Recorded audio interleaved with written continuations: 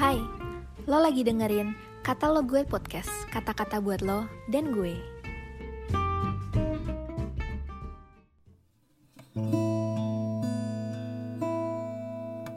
Shalom teman-teman semuanya, renungan kita hari ini tanggal 18 November 2021 diberi judul Kuasa Doa dan Puji-Pujian yang diambil dari Kisah Rasul 16 ayat yang ke-25 sampai 28. Demikianlah firman Tuhan. Tetapi kira-kira tengah malam Paulus dan Silas berdoa dan menyanyikan puji-pujian kepada Allah, dan orang-orang hukuman lain mendengarkan mereka.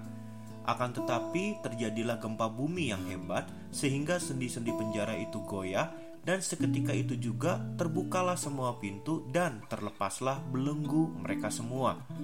Ketika kepala penjara itu terjaga dari tidurnya dan melihat pintu-pintu penjara terbuka, ia menghunus pedangnya hendak membunuh diri, karena ia menyangka bahwa orang-orang hukuman itu telah melarikan diri.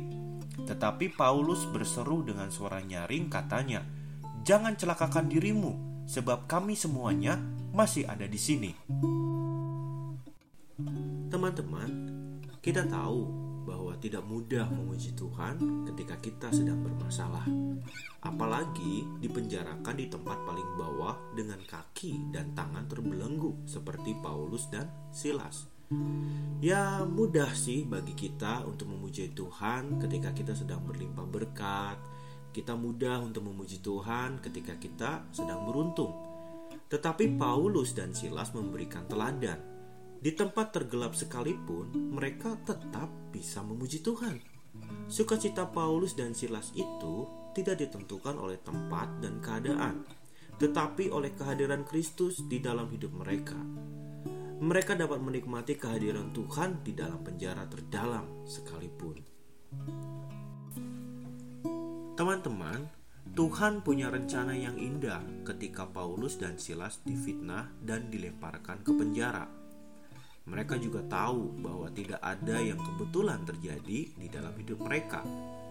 Oleh karena itu, di dalam penjara mereka berdoa dan memuji Tuhan. Mujizat terjadi. Terjadi gempa bumi di dalam penjara, di mana pintu-pintu penjara terbuka dan rantai yang membelenggu mereka itu terlepas. Tuhan membebaskan mereka dengan cara yang ajaib. Ternyata Tuhan bermaksud menyelamatkan kepala penjara dan seisi rumahnya. Paulus dan Silas tidak lari keluar ketika belenggu terlepas, bertemu dengan kepala penjara yang hampir bunuh diri karena dia mengira para tahanan kabur.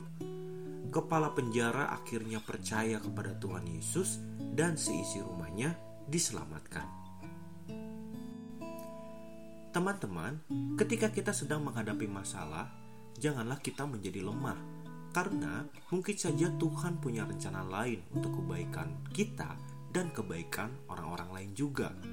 Tuhan itu punya banyak cara untuk mempertemukan kita dengan orang-orang yang akan diselamatkan. Salah satunya adalah menggunakan masalah yang sedang kita hadapi. Berdoalah dan pujilah Tuhan ketika masalah itu sedang melanda kita. Tuhan pasti melepaskan kita dan sekaligus memakai kita itu menjadi berkat untuk orang-orang lain yang membutuhkan. Demikian renungan kita hari ini. Tetap semangat dan selamat melanjutkan aktivitas. Tuhan Yesus memberkati.